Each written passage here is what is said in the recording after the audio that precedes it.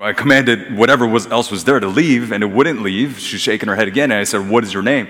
And she said, and I put my ear close, and everyone's like mingling and stuff, right? Except those who were watching. And I put my ear close, and she said, "Jealous." I'm like, there it is. That was the meaning of the vision. She was jealous, envious of that life. So I was like, all right, I command you to leave jealous right now in Jesus' name. And this is when many of y'all heard this. She arched her back, put her head up, and shrieked really loudly. It echoed through this gym. In Acts chapter 8, when Philip the evangelist was preaching the gospel, casting demons out, it said demons came out with loud shrieks. And that's when I knew that thing left. And so I asked her, is there any more? And she's like, and I'm like, okay. I'm like, say Jesus is Lord. She's like, Jesus is Lord. Say Jesus came in the flesh. Jesus came in the flesh. That's in 1 John. That false spirits can't say that. And so that's when I prayed over her. And she was just like, what happened? And she's like, I feel lighter. She's like, did I faint? And I'm like, well, the Holy Spirit took you out. And two demons left you, pain and jealous. And she was like, oh my gosh. And, we got her some water. We sat her up here. And she looked a little embarrassed because she didn't know what happened to her, but this is what God did. God set her free, and she's already experiencing the change in her this week. Praise God. Praise God. So thank you for testifying to what God did today. And I know many of us, you are not alone in this, Sister Imelda, struggle with those same exact struggles. And if we give the enemy enough ground, he can get in and make it a lot worse. And so by God's grace, if you feel like you have any of those types of struggles, I would love to pray with you, and let's resist the devil and make him flee. So praise God what he's doing here. God is moving powerfully here, and I want to invite you guys to be a part of it. Chapter 16, these are the signs that will follow those who believe. They shall cast out demons. This is what we're called to do. This is part of what Jesus said in the Great Commission. Teach them to obey everything I've commanded you. We need to do this, y'all. This is how we resist the devil and make him flee. James chapter 4. So with that said, Acts chapter 17, we just went through Acts chapter 16 where a demon was cast out of a slave girl, right? Paul cast it out. In Jesus' name, I command you to leave. It came out that very hour, right? And so he ended up in prison, but by God's grace, earthquake, he gets miraculously delivered in that sense. And so, but they tell him, okay, Paul, y'all need to get out of here. You guys, we don't like y'all. And so they go. So here we are, we're in Acts chapter 17. We're going to go through verses 1 through 15 here. And my sermon title here is called To Suffer and to Rise. This is a phrase that's taken directly from the passage itself, to suffer and to rise. And what you're about to see right here is that Paul and the other missionaries there that are alongside him, partners in the gospel, what they do is that they know how to suffer and how to rise because they're following Jesus. And if you're sitting here today and you are going through some suffering and you're going, I don't know how to handle this suffering, I don't know how to rise up from this suffering, I want to invite you, what we want to do is we need to follow Jesus. Jesus who suffered and rose again for us. If we follow him rightly, we will know how to suffer and how to rise. And so my main point is right here in this next slide. How we suffer and how we rise is determined by how we follow Christ. Okay? How we suffer and how we rise is determined by how we follow Christ. We were just talking about this at prayer meeting yesterday. First Peter chapter 5, where it talks about, where 1 Peter chapter 5, verses 6 through 8, it says, humble yourselves therefore under the mighty hand of God, and at the proper time he will exalt you, casting your cares upon him because he cares for you. Be sober-minded, watchful, for the devil is like a roaring lion looking for someone to devour. So here we go. You got two choices right there. You got two choices. You can either, in your suffering for Christ, as you follow Christ, and you go through suffering, various kinds of trials through this life, as you go through them, you can choose either in your anxieties regarding those sufferings, humble yourself under the hand of God, and cast your cares upon him. Why? Because he cares for you. You think no one cares about what you're going through? Jesus does. And he wants you to cast your cares upon him. And it's in that time, through that, he will lift you up at the proper time. He will lift up your spirits. He will fight for you. But if you choose not to, the devil, who's like a roaring lion, will find his way to you, and he can devour you, Christian. He can devour you. That was written to Christians. He can devour you if you do not do this. So you can either choose, I'm going to try to exalt myself through my suffering somehow, some way, by myself. And if you continue to do that, you can let the devil devour you. Or you can choose, I'm going to humble myself under the mighty hand of God and let him lift me up. I cast my cares upon him because he cares for me, and I'll let him lift me up. 1 Corinthians chapter 10, 13, it says this. It says, God will not allow you to be tempted beyond what you can handle, but with the temptation, he'll provide the way of escape so that you could bear up under it. What does this mean? What does this mean? Every day of your life, no matter what kinds of temptations and struggles you're going through, Jesus, he is faithful to you. God is faithful. He will provide a way of escape so that you can bear up under it. You have to look for that way of escape. You have to look for that strength to endure it. It's coming from Jesus. What does this mean? No matter what you're going through, God will make it a way that you do not fall. That you do not fall away. But you have to take it. It's up to you. Will you take the way of escape? So how we suffer and how we rise is determined by how we follow Christ. And you're about to see right here, Paul and his missionary buddies, Paul, Timothy, Silas, and a new guy named Jason we're about to meet here, is that the way that they suffer and that the way that they rise again is determined by how they are following Christ, who died and rose again for them. You see?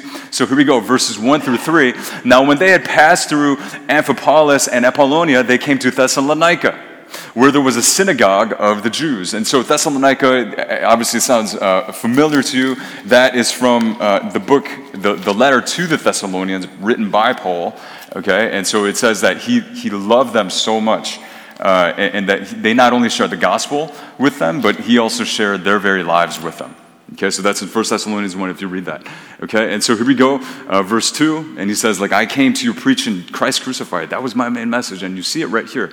I love it when the Bible proves itself, right? And Paul went in, and as was his custom, and on the 3 Sabbath days, he reasoned with them from the scriptures. So for 3 straight Sabbath days, that's a Saturday, okay, he reasoned with them. So this was his custom.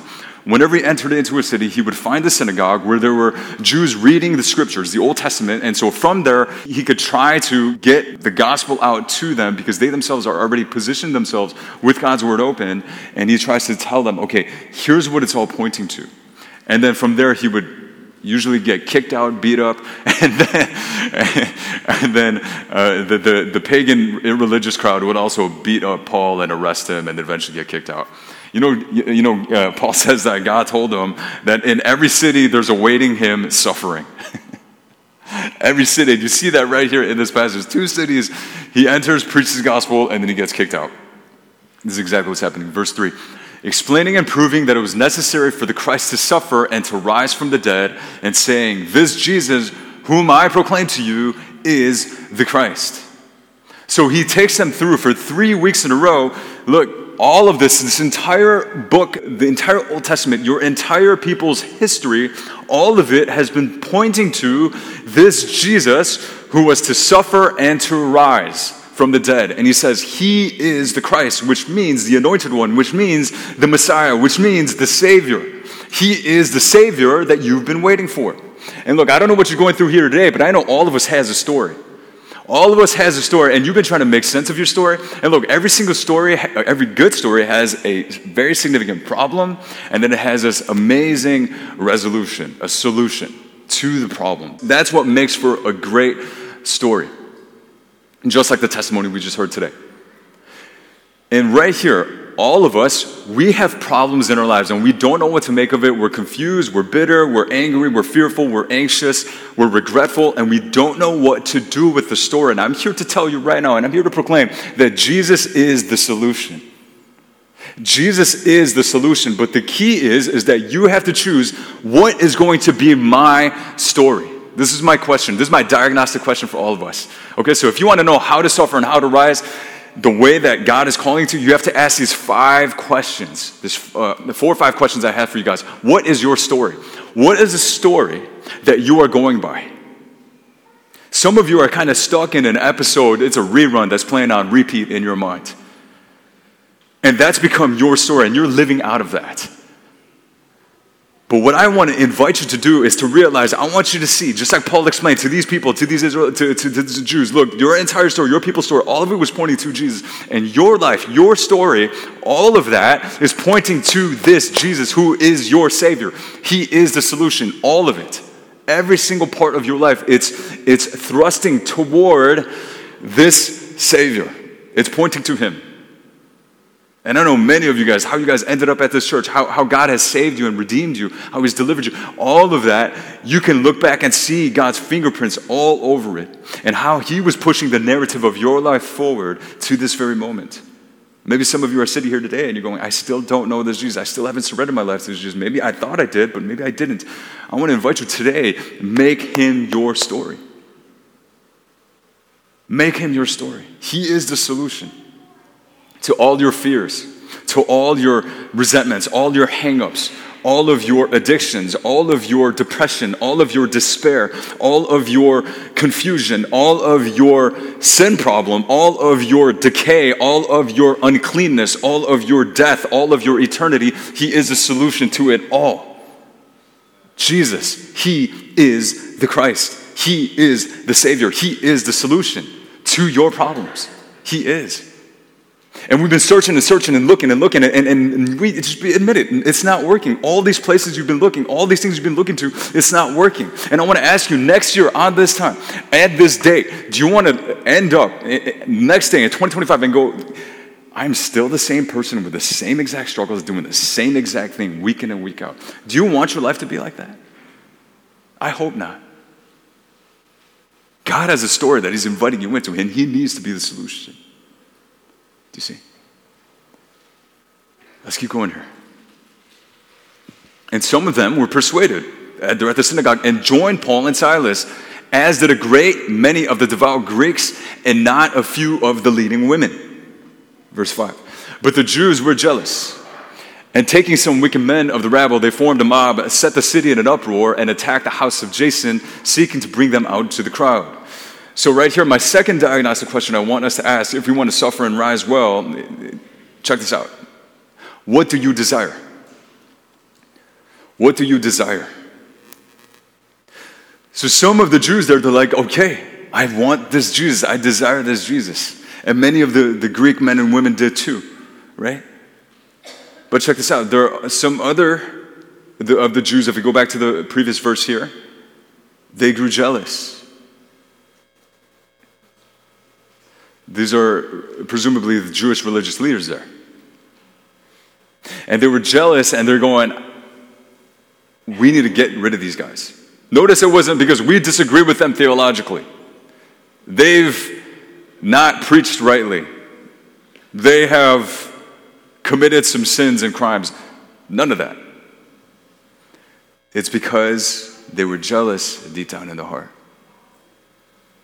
Oh, and it says in James chapter 3, verses 15 and 16, if you have jealousy and selfish ambition in your heart, do not boast and be false to the truth. For where there is jealous and selfish ambition, or for that is not wisdom from above, but is earthly, unspiritual, and demonic. If you have bitter jealousy and selfish ambition in your heart, what James there is saying there, it's not from God. That's not from God. Matter of fact, it can be demonic. We just heard that this morning, didn't we? That amazing testimony.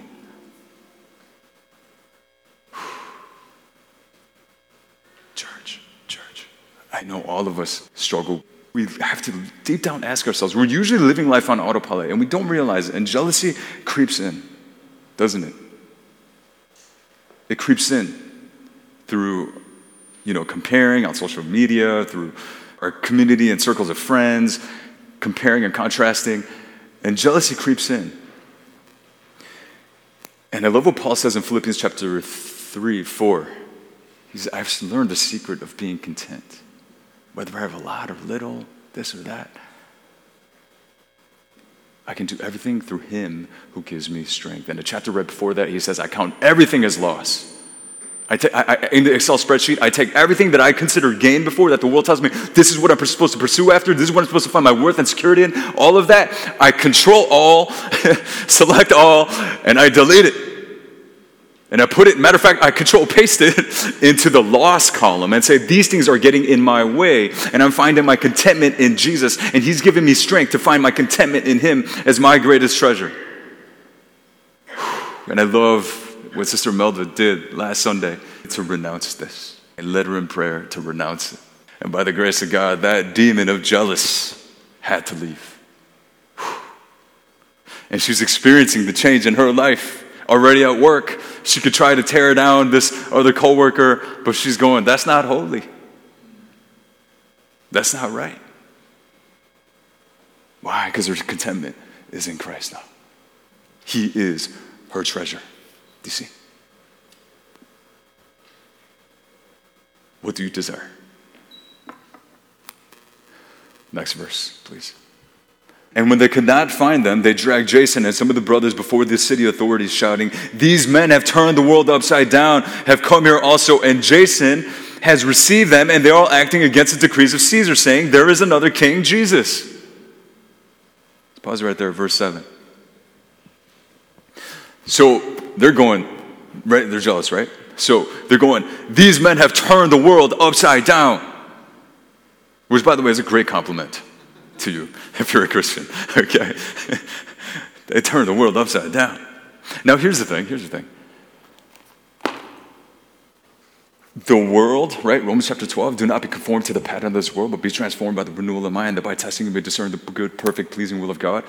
Look, the world is the one that is actually upside down.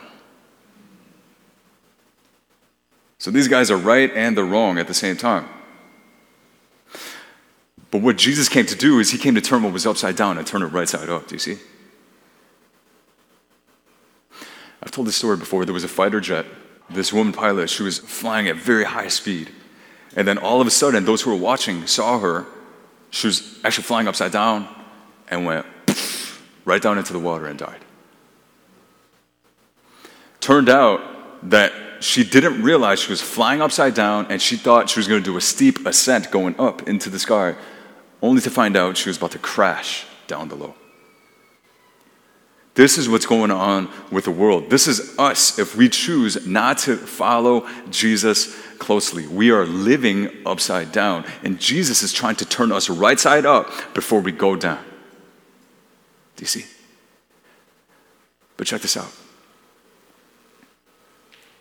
I love how they said there's another king, King Jesus. What we see here, you need to give up to King Jesus if you want to go up with King Jesus. Do you see? You got to give up to King Jesus if you want to go up with King Jesus. Do you see? You got to surrender it all. You got to surrender it all. And so this is my other diagnostic question is, who is your ruler? Who is your ruler? Who or what rules you? And if we're going to be honest, it's usually the person in the mirror, isn't it? We decide, I'm going to decide what's good and right for my life. I'm going to decide how I'm going to bring resolution to the problems that I got. As a matter of fact, in the spiritual realm, we know that Satan himself, it says in 1 John that Jesus says that he's the ruler of this world. We, Adam and Eve, we abdicated our authority to Satan in the garden when we chose, I'm going to try to be God, and Satan's like, psych, it's mine now. Who is your ruler?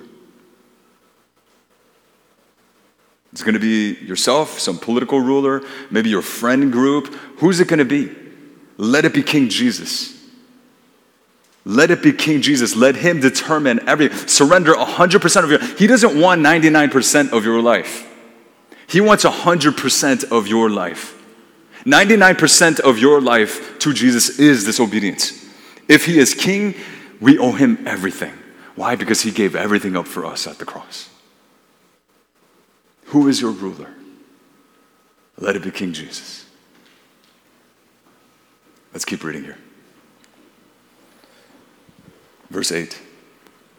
And the people and the city authorities were disturbed when they heard these things, and when they had taken money as security from Jason and the rest, they let them go. The brothers immediately sent Paul and Silas away by night to Berea, and when they arrived, they went into the Jewish synagogue. Again, this was the pattern. Now these Jews were more noble than those in Thessalonica. They received the word with all eagerness, examining the scriptures daily to see if these things were so. Many of them, therefore, believed, with not a few Greek women of high standing as well as men. But when the Jews from Thessalonica heard that the word of God was proclaimed by Paul at Berea also, they came there too, agitating and stirring up the crowds. Then the brothers immediately sent Paul off on his way to the sea, but Silas and Timothy remained there. Those who conducted Paul brought him as far as Athens, and after receiving a command from Silas and Timothy to come to him as soon as possible, they departed. Okay, I want to end right here. My last question is this. Where is your faith? Where is your faith? If we go to verse 11, please. It says this. It says, now these Jews were more noble than those in Thessalonica. They received the word with all eagerness, examining the scriptures daily to see if these things were so. And so Luke, who's recording this account down, he's saying, look, compared to those guys in Thessalonica, it just said like some of them believed, right? And then a good amount of the Greeks. But it says here is that these Jews at this synagogue over here in Berea, they received it with eagerness. They're going, wow, okay, tell us more, Paul. Tell us more. Tell us more about this Jesus. Who is the Savior? Who is the Christ? Tell us more. And it says daily they're reading the Word of God to make sure that this is true, which is the Old Testament. Again, the entire Old Testament points to Jesus, written millennia and hundreds of years before Jesus actually arrived on the scene, according to all the 300 plus prophecies that were written about him. And they're going, oh my goodness, this is legit. Oh my goodness, it's right there in God's Word, and we didn't see it. And again, I want to encourage you guys to acquaint yourself with the Word of God with great eagerness. Study it and see how all of it points to Jesus. All of it points to Jesus. I want you guys to notice that Paul's message at both Thessalonica and Berea, it wasn't a list of do's and don'ts. He didn't get up there to preach a list of do's and don'ts. What he preached was Christ crucified and risen again according to the scriptures. He preached the good news. All of this is one grand story. Let this be your story that you live into. And see from the scriptures themselves. Don't take it from me. Anything that any of the pastors say up here, whether you hear it from the pulpit, or whether you're listening to a podcast, or you're watching the press, or you're hearing stuff from your peers, make sure you go to God's Word and compare and make sure that what you're hearing is true. And if it's false, discard. 1 Thessalonians chapter 5. Do not grieve the Holy Spirit, but test prophecies. Hold on to the good. Abstain from every form of evil. It's exactly what he says here. This is exactly what these Bereans did. And Paul just tells the Thessalonians to do that. These Bereans said, okay, let me look in God's Word. Let me make sure it's true. Let me make sure that everything lines up with God's Word. If it doesn't, don't receive it.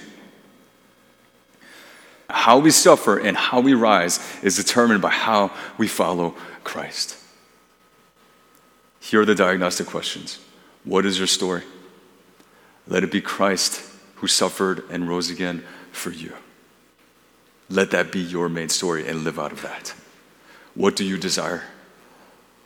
More than anything, let it be Jesus. Let him be your greatest treasure. Who is your ruler? Let it be King Jesus. Not yourself, not the devil, not anyone else. Let it be King Jesus, and he wants 100% of you, not 99. Where is your faith? What is the basis of your faith? It's found right here in God's Word given to us. Search through the scriptures and see. And put your faith in the God that it points to. And live for him. And follow him closely. And this is how you will suffer and how you will rise in the way that God wants you to. In a way that honors him. And with great joy, you can endure tribulation for his glory alone. Amen? Amen. Let's pray. Father God, I want to thank you, Lord, for your word that is a lamp unto our feet, a light unto our path. Lord, we confess here, Lord, apart from you speaking directly to us, we are in darkness.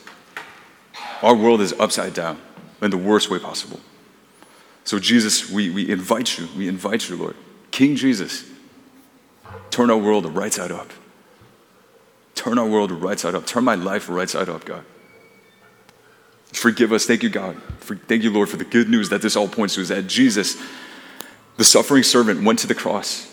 Though he was king, he humbled himself and took on the form of a servant. And he loved us so much that he died in our place as a servant, in our place. And every drop of blood was for his enemies, us. To wash us clean of all of our sins, for all the times that we said, I will be the ruler of my life. For all the times that we told the devil, yes, I believe your lie. Forgive us, oh God. Wash us clean and set us free in the mighty name of Jesus. Lord, have mercy on us. Holy Spirit, fall in this place. Fill our hearts, Lord. Only room for you. 100% of us, God. We want to be filled with the Spirit. Not 99, 100%. We surrender everything to you, King Jesus. Lord, in view of your mercies, we offer our bodies as a living sacrifice to you, as an act of spiritual worship to you, God. And we choose today to not be conformed to the pattern of this world, but be transformed by the renewal of our minds in view of your mercies in the gospel, so that we may discern and walk in your good, pleasing, and perfect will in our lives, which includes suffering and rising. Thank you, God. Do this for your glory. In Jesus' name, amen.